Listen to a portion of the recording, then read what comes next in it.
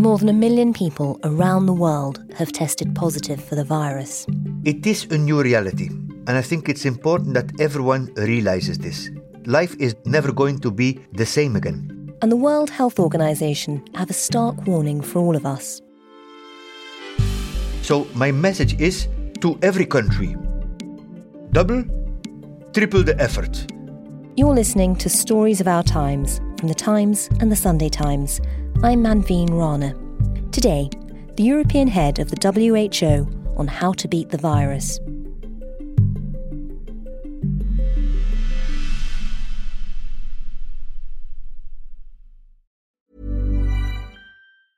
Life is full of awesome what-ifs, and some not so much, like unexpected medical costs. That's why United Healthcare provides Health Protector Guard fixed indemnity insurance plans to supplement your primary plan and help manage out-of-pocket costs. Learn more at uh1.com. Hey, I'm Ryan Reynolds. At Mint Mobile, we like to do the opposite of what Big Wireless does. They charge you a lot, we charge you a little. So naturally, when they announced they'd be raising their prices due to inflation, we decided to deflate our prices due to not hating you. That's right. We're cutting the price of Mint Unlimited from $30 a month to just $15 a month. Give it a try at mintmobile.com/switch. $45 up front for 3 months plus taxes and fees. Promo rate for new customers for limited time. Unlimited more than 40 gigabytes per month. Slows full terms at mintmobile.com.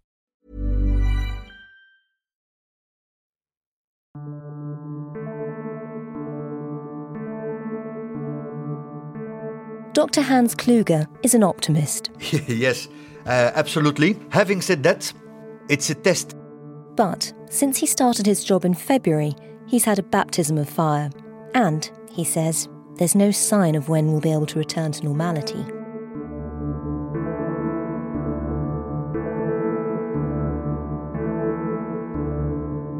That's a question that no one is able to answer honestly as of today. From this evening, I must give the British people a very simple instruction. You must stay at home. I want every American to be prepared for the hard days that lie ahead. We're going to go through a very tough 2 weeks. And then hopefully, as the experts are predicting, as I think a lot of us... In some countries, we are still in the acute phase, which means there is a combination of trying to prevent new cases together with saving lives.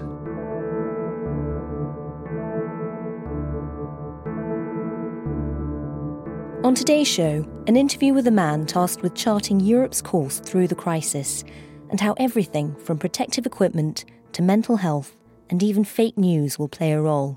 We know we have to contain, to mitigate, to mobilize a society. So it's you are telling that we have the society with us. No, any pandemic has been pushed back without a whole of society approach. And when those restrictive measures will be lifted, it has to be done gradually. And we may even expect a second or a third wave, but by then the hospitals, the health system should have bought time to be prepared for an increased influx from patients, particularly the intensive care units. What happens until then? Are we sort of in continual periods of isolation? And I mean, how does life carry on? It is a new reality. And I think it's important that everyone realizes this. Life is never going to be the same again. It's really startling to hear you in the position you have saying life will never be the same again. I mean, how do you think this will change us and the way we function? I think first and foremost, people should not take health for granted. There's no any country which can say, I am going to tackle this pandemic alone and it's not going to come back. So that's why we're very careful not to give any restrictions on trade and crossing the border. It's very important that there remains a humanitarian corridor for UN and WHO teams and supplies to come in. And health has to be at the top of the political agenda. In a number of countries, you see that the fact that health budgets were cut and that nursing staff was much more less is now really biting us back. The government has had a colourful relationship with the WHO since the crisis began, and one issue that's come up repeatedly is that of personal protective equipment, PPE. COVID-19, formerly novel coronavirus 2019, personal protective equipment or PPE, a guide for hospital clinical staff. This video is for hospital healthcare workers involved in the assessment and care. I'm Kat Lay, I'm the health correspondent. Kat Lay has been investigating a rather specific area where the government's approach has been controversial. Well, I think one area where this is really interesting is the issue of personal protective equipment for staff working in hospitals, but also in social care. A lot of frontline doctors and nurses are concerned at what they say is key differences between the WHO advice on what they should be wearing, particularly when meeting people who might have coronavirus but haven't yet been tested sort of as a confirmed case, and what Public Health England says they should be wearing. So the WHO guidelines suggest they should have eye protection, they should be wearing gowns. Public Health England says that the gowns aren't necessary, and in most cases, eye protection also isn't necessary. The Public Health England are quite sensitive, I think, to the concerns coming from nurses and doctors. We've seen one hospital actually write to their management to say, we might have to scale back on services unless we can get more of this protective equipment, because they're that concerned. So there's a lot of fear, understandably, among staff. What Public Health England say is that this difference actually comes down to the way we do infection control in this country, in that we've had this long-standing rule of bare below the elbows. So doctors and nurses, other staff in hospitals shouldn't be wearing long sleeves. In a lot of other countries in the world, doctors still wear those traditional white coats that you might be used to seeing on like American TV programs and things like that. And in those cases, it makes sense to have a gown covering up those sleeves so that the sleeves don't pick up the germs and carry them between hospital beds. If you're bare below the elbows, the argument is you can wash the germs away in between patients with soap and water, or the hand gels at the end of beds. I mean, what are you hearing from the doctors you're speaking to? How worried are they, and how are the hospitals reacting when they go to them with their concerns? We've heard of cases where doctors say they have been threatened that they should not speak out about issues with their protective equipment. They're being told, social media is being monitored. And this isn't happening as a blanket rule, but there are cases where it has happened. Doctors I speak to, they are worried, some of them. But that's a really startling example. I mean, Dr. Google was absolutely adamant. One of their biggest concerns is that healthcare workers should be protected. But people who are raising concerns are actually being silenced here. That seems really alarming. Yes, it is worrying. At the same time, they are speaking up. People are speaking up. We are hearing about these concerns, which I think has to be a positive thing. But it is concerning if they're feeling that going through the internal route, raising concerns that way, isn't having an impact.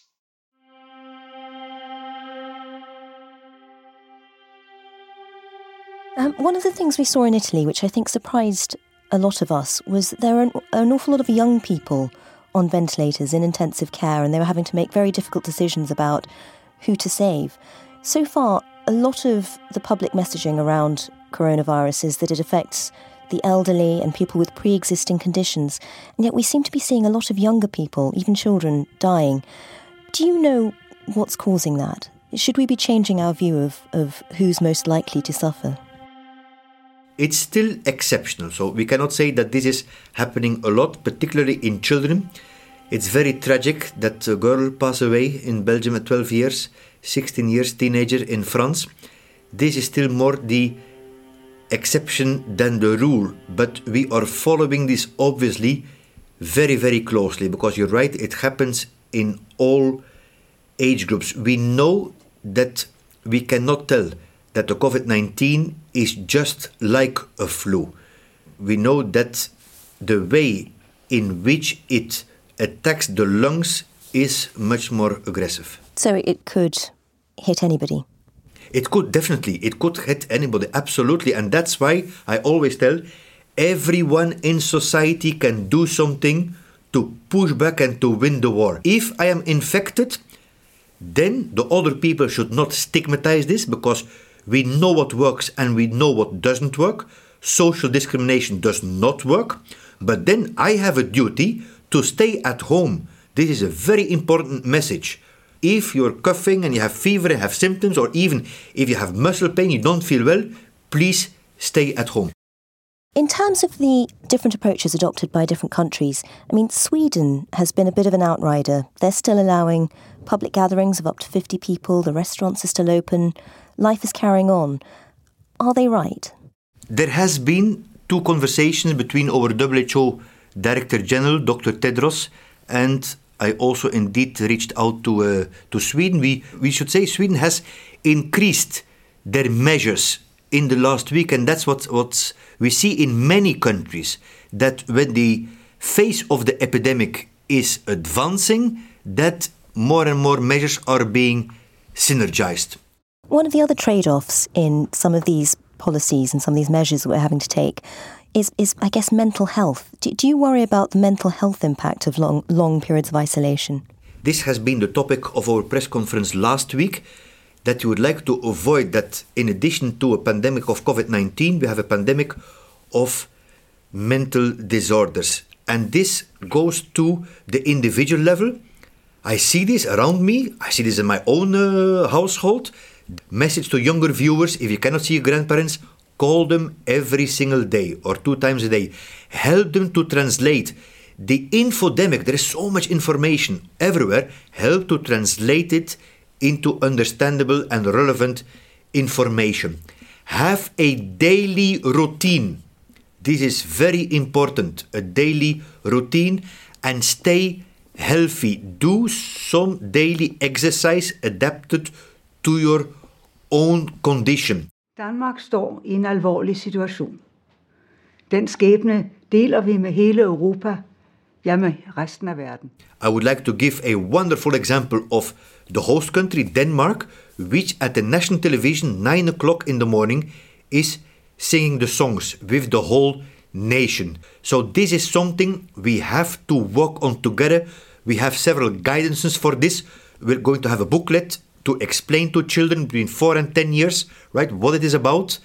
It's very important that there is no more domestic violence in these settings. How do you prevent that? How do you try to stop that from happening? This is a huge challenge, and that comes back to reach out.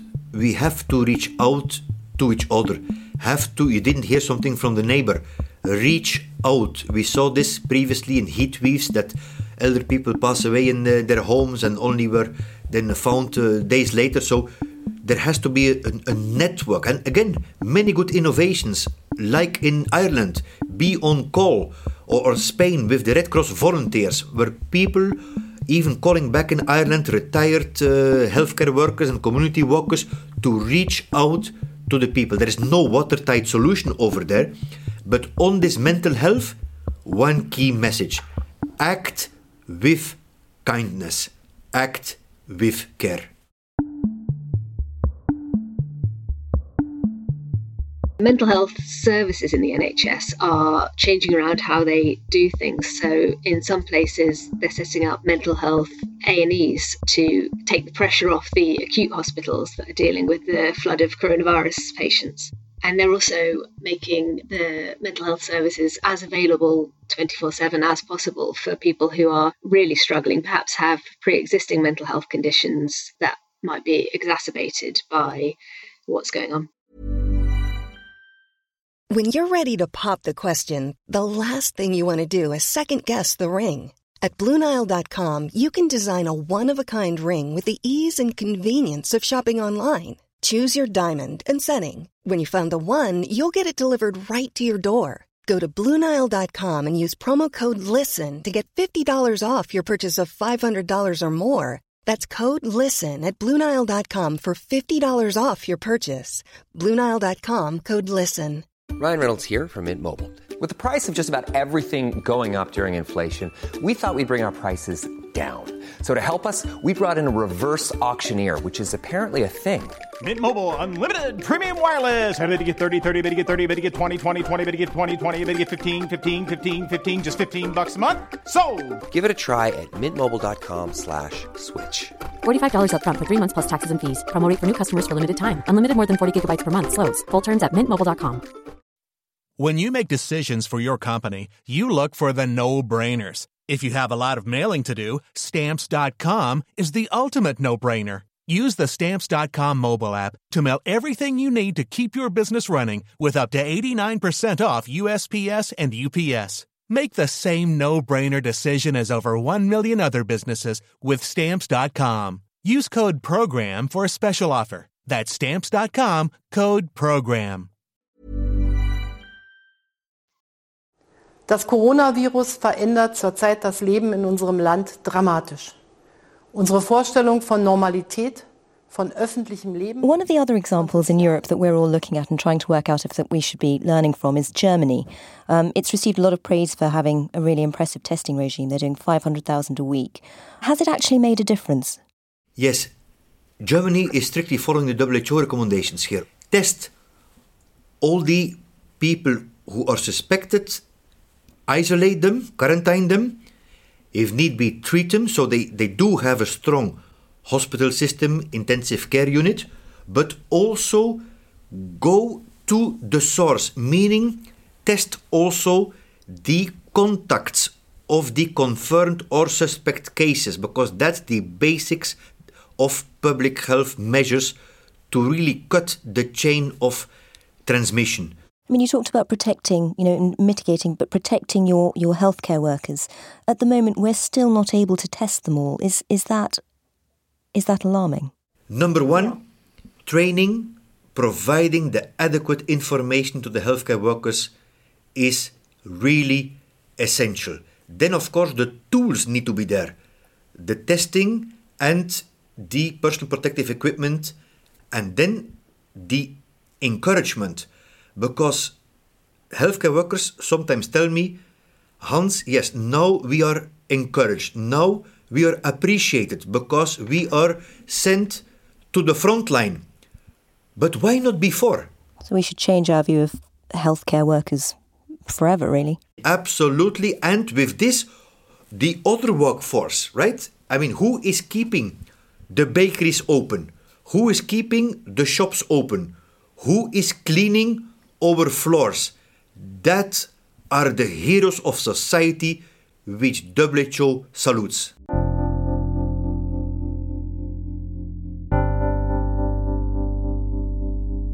Do you think society will change after this? No doubt. This is a new world. This will be a new society. But we have to ensure that we can kill all the fake news, because that is also a threat. We had the pandemic of the COVID-19 and then a pandemic of fake news. So that is something that we thoroughly have to rethink. One of the opportunities is the digital society, digital economy. Just on the fake news, how much is the fake news affecting your ability to fight the pandemic? How much is it getting in the way? It's definitely getting in the way. But WHO has been very proactive to partner with Facebook, with WhatsApp, with Google to counteract this. In China, even with locally social medias. And that is something that we also learn a lot of lessons from. I mean, that's a message to all the people, your information from reliable sources, from your government, from WHO.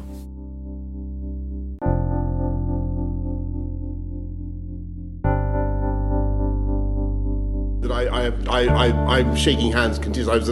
I was at a hospital the other night where I think there were actually a few coronavirus patients, and I shook hands with everybody. You'll be pleased to know, and I continue to shake hands. And I think it's very important that we, I think the government were slow on the public messaging to start with. I think they were slow to take up the offer of adverts on social media to get their message across.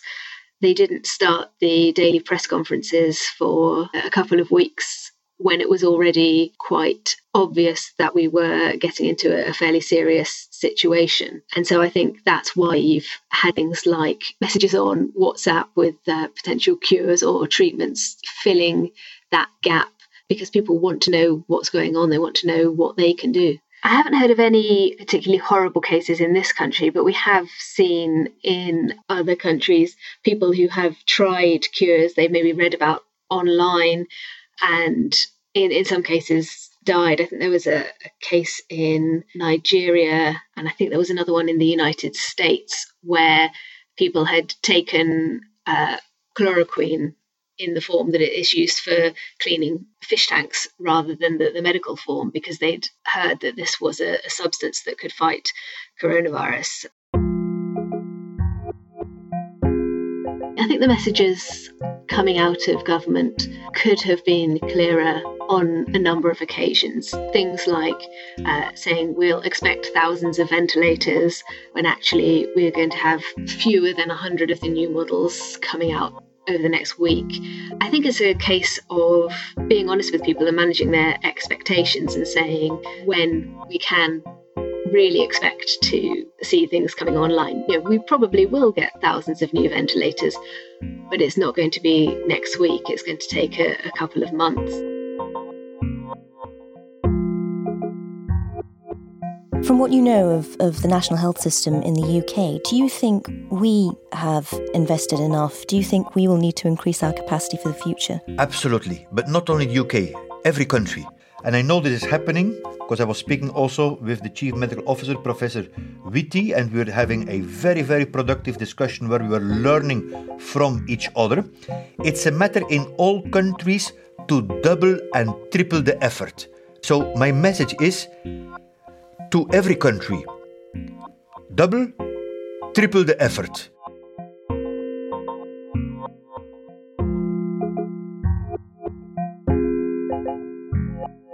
You've been listening to Stories of Our Times with me, Manveen Rana, and my guests, the Director of the World Health Organization's Regional Office for Europe, Dr. Hans Kluge, and the Times health correspondent, Kat Lay. You can read more of Kat's work at thetimes.co.uk or in print. The producer today was Ben Mitchell, the executive producer is Leo Hornack, and the deputy executive producer is Poppy Damon. Sound design was by Carla Patella, music by Breakmaster Cylinder. If you liked what you heard, please do leave us a review. You can subscribe for free. We're available on Apple Podcasts, Spotify, Acast, and more.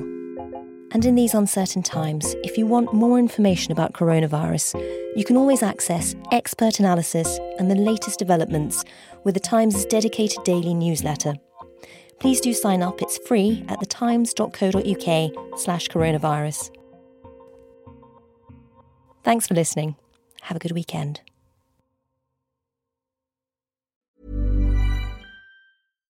Hi, I'm Daniel, founder of Pretty Litter. Cats and cat owners deserve better than any old-fashioned litter. That's why I teamed up with scientists and veterinarians to create Pretty Litter. Its innovative crystal formula has superior odor control and weighs up to 80% less than clay litter.